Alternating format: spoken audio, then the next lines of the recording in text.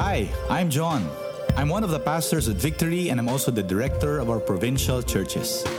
At Victory, we are committed to plant churches all over the Philippines, believing that together we can disciple this nation.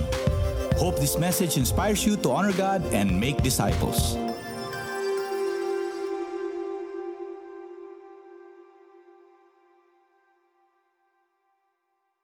Greetings, everyone. I'm greatly honored to share God's Word with you all today. But before I do that, I really want to take this moment to just thank all of you for interceding and standing in the gap for our nation, especially during this quarantine period. Whether they be in your personal moments of prayer and devotion, or it could be through Unite 714, or maybe through online prayer meetings. Thank you for praying. I know my family has committed every evening without fail at 7:14 every night just to intercede for our nation. I want to encourage you to continue to pray and intercede for the healing of our nation and the quick and speedy recovery of our economy. While I'm also here, I want to take this moment also to thank everyone on behalf of our missionaries, whether they be our campus missionaries or our cross-cultural missionaries on the field. Thank you for praying and for supporting them. They're all doing well, and they have incredible testimonies, not only in their lives during this period, but also to people that they are ministering to. So for the Word, I am so happy to tell you that we are back to our series in the book of Romans. So far, we have covered the first 2 chapters before we got interrupted during this pandemic period, but now we're back. The book of Romans is one of the most fascinating books to study in the entire New Testament. According to scholars, the book of Romans also is the most logical and the most systematic presentation of Christian truth in the whole Bible, and also a great exposition of the faith. Romans holds a very special place in the life of the Christian church. In fact, let me read some of these to you. Bible scholar F.F. Bruce said, "Time and again, in the course of Christian history, it has liberated the minds of men, brought them back to an understanding of the essential gospel of Christ, and started spiritual revolutions." 3rd century theologian and philosopher St. Augustine was converted reading the book of Romans. Protestant reformer Martin Luther launched the Reformation and was inspired by Romans chapter 1 verse 17 that says, "The just shall live by faith." John Wesley, founder of Methodism, got converted when he heard someone reading Luther's commentary on the book of Romans. And theologian John Calvin of Geneva said this, "When anyone gains a knowledge of this epistle, he has an entrance open to him to all the most hidden treasure of Scripture." See, the primary theme running through Paul's letter to the Romans is the revelation of God's righteousness in His plan for salvation, which the Bible calls the gospel. Hence, this series is called The Gospel Explained. Today, the focus of our study brings us to Romans chapter 3, and I would like to read to you again verses 1 to 4. "Then what advantage has the Jew, or what is the value of circumcision? Much in every way. To begin with, the Jews were entrusted with the oracles of God. What if some were unfaithful? Does their faithlessness nullify the faithfulness of God?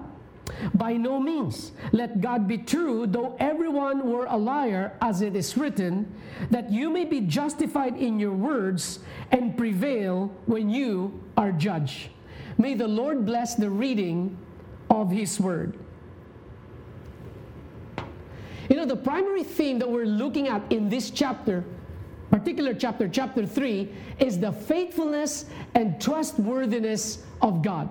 Because Romans chapter 3 has 31 verses, I divided them up into 3 different sections. The first section covers verses 1 to 8, second section covers verses 9 to 20, and the third section covers verse 21 to 31. So going back to the first section reveals the faithfulness of God in the midst of man's unfaithfulness. Let me go ahead and give you insight number 1.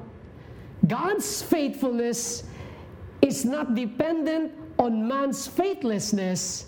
It is dependent on His character. Faithfulness is one of God's unchanging attributes. It means that God always does exactly what He says He will do, and He does it inconsistent with His character and His nature. But the question that Paul is asking, is bringing up in this verse, is very, very important. What if some Jews who were entrusted with the oracles of God or the revelation of God did not believe God? Will this nullify the promise of God? Does our lack of faith or our disobedience cancels the faithfulness of God? According to the Apostle Paul, the answer is an emphatic no. Paul wants to remind his Jewish brothers that their lack of faith has not hindered God's promise and plan.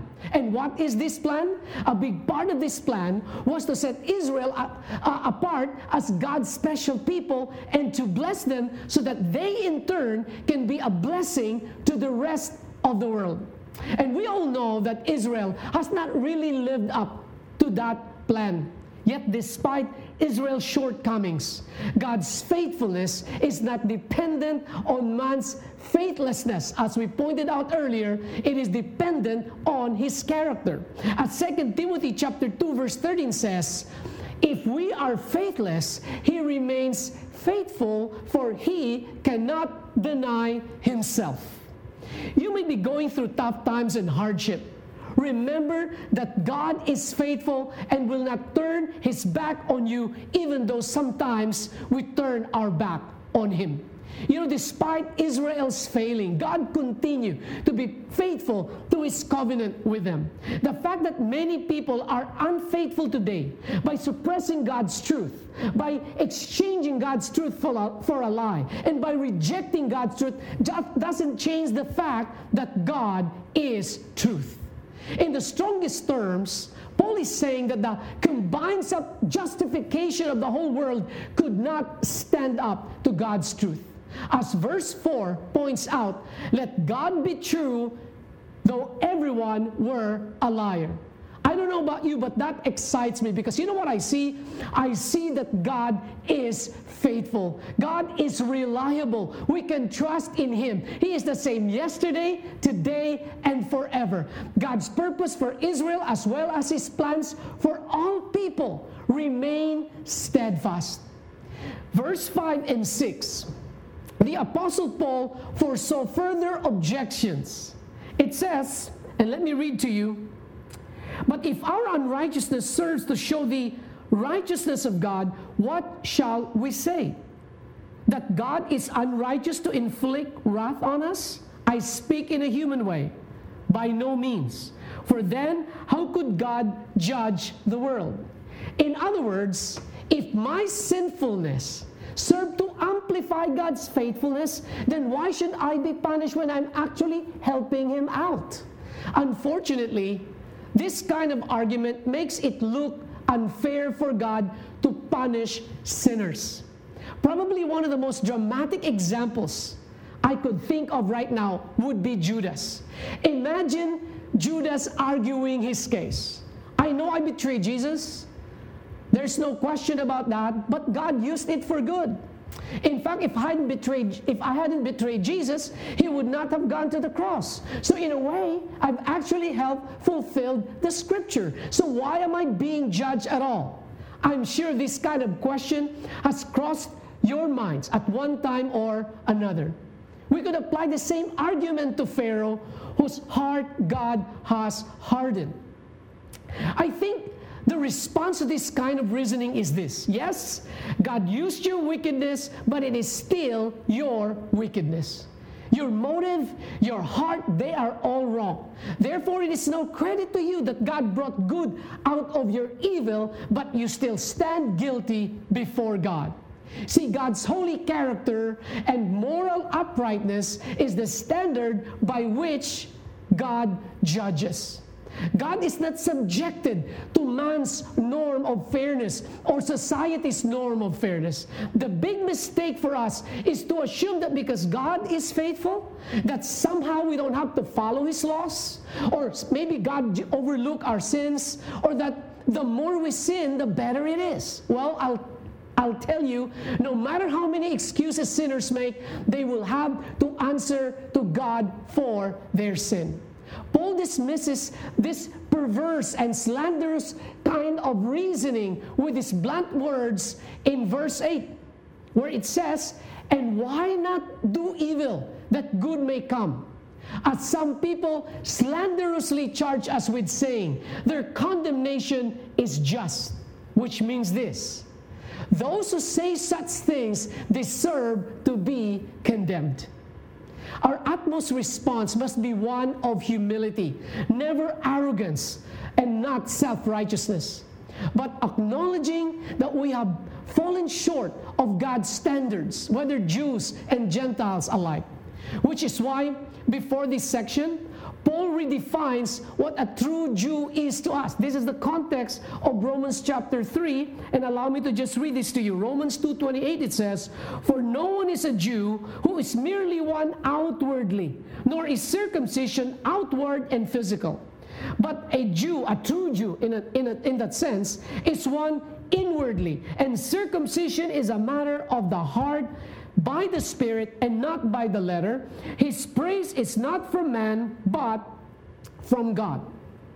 You know, Paul clearly stated that being a true Jew is not a matter of heritage or ancestry, but a matter of one's relationship with God.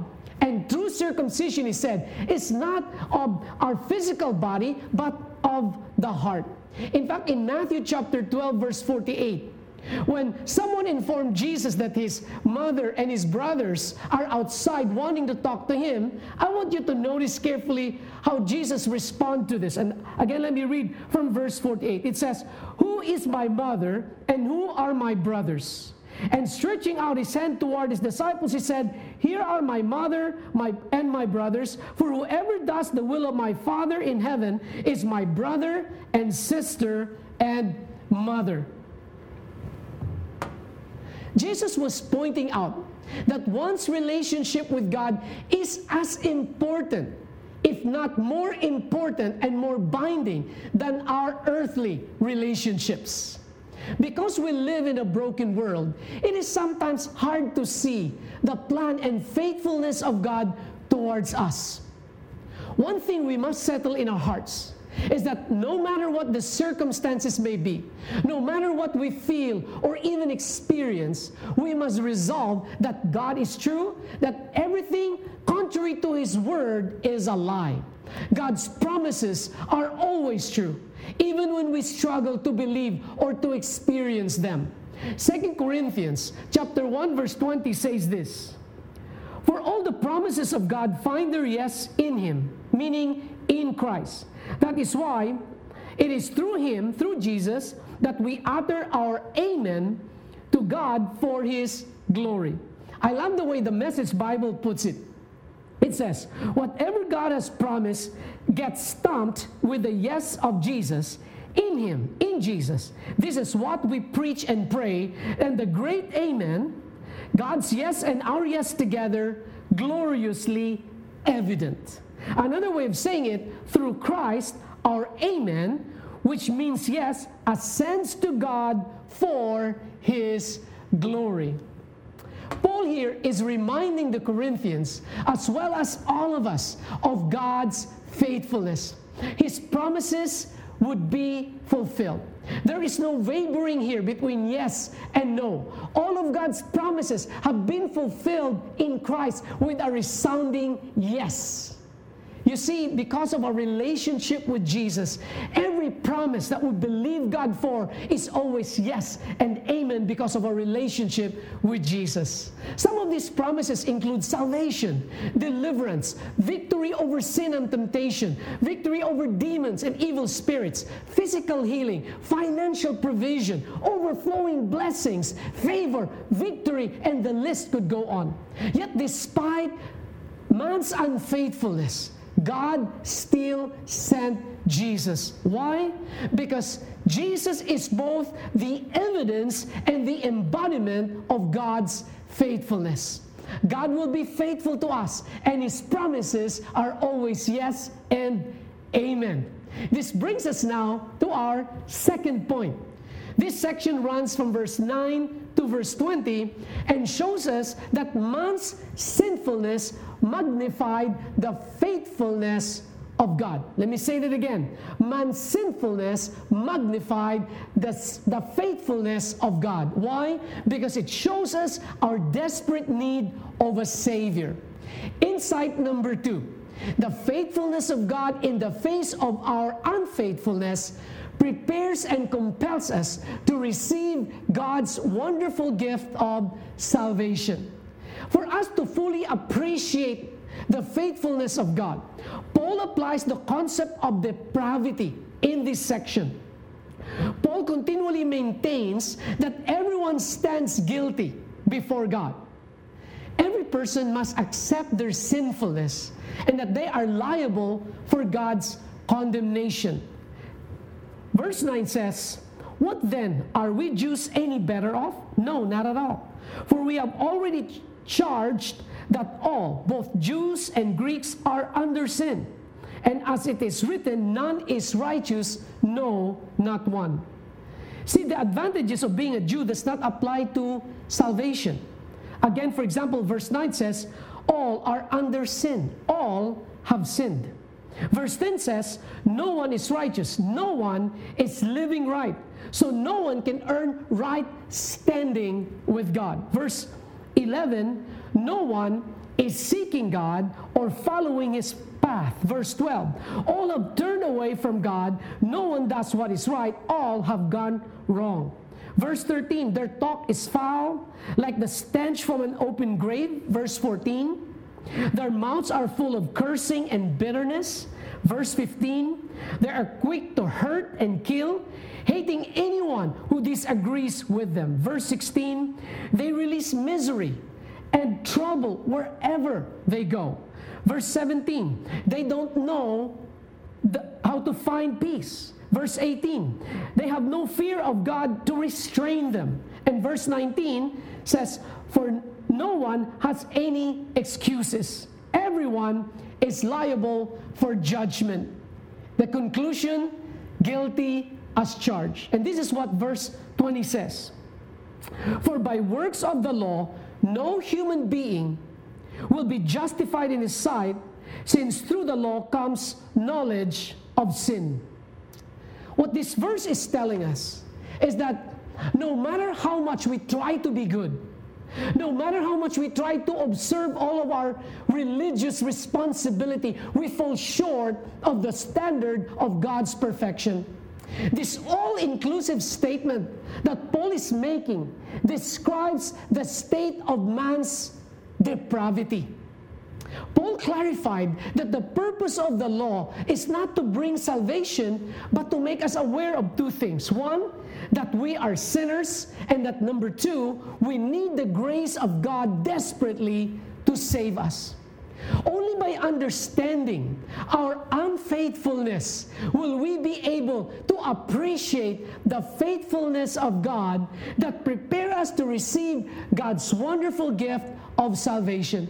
Which leads us now to the third point, which runs from verse 21 to verse 31. And here's insight number 3, that the faithfulness of God provides the way for man to be saved.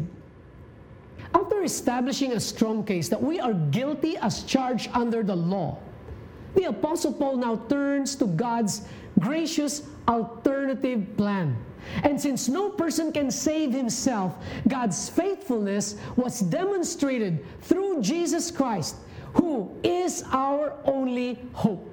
Verse 21 of Romans chapter 3 says, "But now the righteousness of God has been manifested apart from the law, although the law and the prophets bear witness to it." The words "but now" in this verse present an important shift in this subject, because now it introduces the good news to us. There is a way to be made righteous before God, but it is not by obeying the law. It is not by trying to be good. It is not trying to be more religious. It is not even by being Jewish. It is sad that a lot of people today are trying to be as Jewish even if they are not Jew. But this righteousness from God has been provided for us in a different way. It goes on to say in verse 22 that the righteousness of God through faith in Jesus Christ for all who believe, for there is no distinction, for all have sinned and fall short of the glory of God and are justified by His grace as a gift through the redemption that is in Christ Jesus. Wow. The way to be made right in God's sight is the way of faith in Jesus Christ to take away our sins. Trusting in Jesus Christ means putting our confidence in Him to forgive us of our sins, to put us in right relationship or right standing with God, and to empower us to live the way He taught us to live. See, God's saving grace is available to every person, regardless of your color, your social standing. It doesn't matter. It is available for everyone, regardless of background and regardless of your past sins and even shameful behavior. The way to salvation is open to all who believe, whether Jews or Gentiles. We are all guilty sinners after all, and this puts all of us in the same plane. And trusting in Jesus Christ is the only way we can be saved. For there is no name given among men whereby man can be saved except only by Jesus Christ. He is the way, the truth, and the life. No one comes to the Father except through Jesus. So faith in Jesus Christ doesn't mean we understand everything that Christ has done for us. But what it does mean is that we believe He has done everything for us to be saved. So in conclusion, there is nothing we say or do that can ever nullify the Word of God. Though heaven and earth may pass away, God's Word stands fast forever and ever. God, in His goodness and grace, gave us His only begotten Son, Jesus Christ, that whosoever believes in Him will not perish, but will have everlasting life. This Jesus, the Son of God, lived the life we should have lived and died the death we should have died in our place. 3 days later, He rose from the dead, proving He is the Son of God, and now is offering the gift of salvation and forgiveness of sins to those who repent and believe in Him. On this note, what it really gets down to, we are left with two choices. Either we believe on the Lord Jesus Christ and be saved, or not to believe on the Lord Jesus Christ and not be saved. God's unchanging nature and faithfulness are the foundation of our hope, because He won't change His mind about our salvation. Thank God, God is not fickle-minded. He doesn't just change His mind at a whim. We now have the assurance of salvation through Jesus Christ. Since He is the sovereign ruler of the universe, we never ever have to fear that our world is out of His control.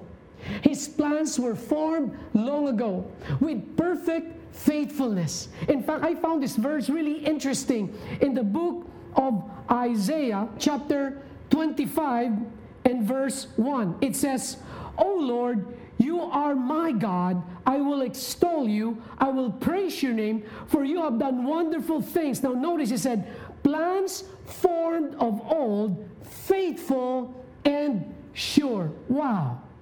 See, no one can frustrate God's plan or turn back his hand. Again, in Isaiah chapter 14, verse 27, it says, for the Lord of hosts has purposed, and who will annul? Who will annul it?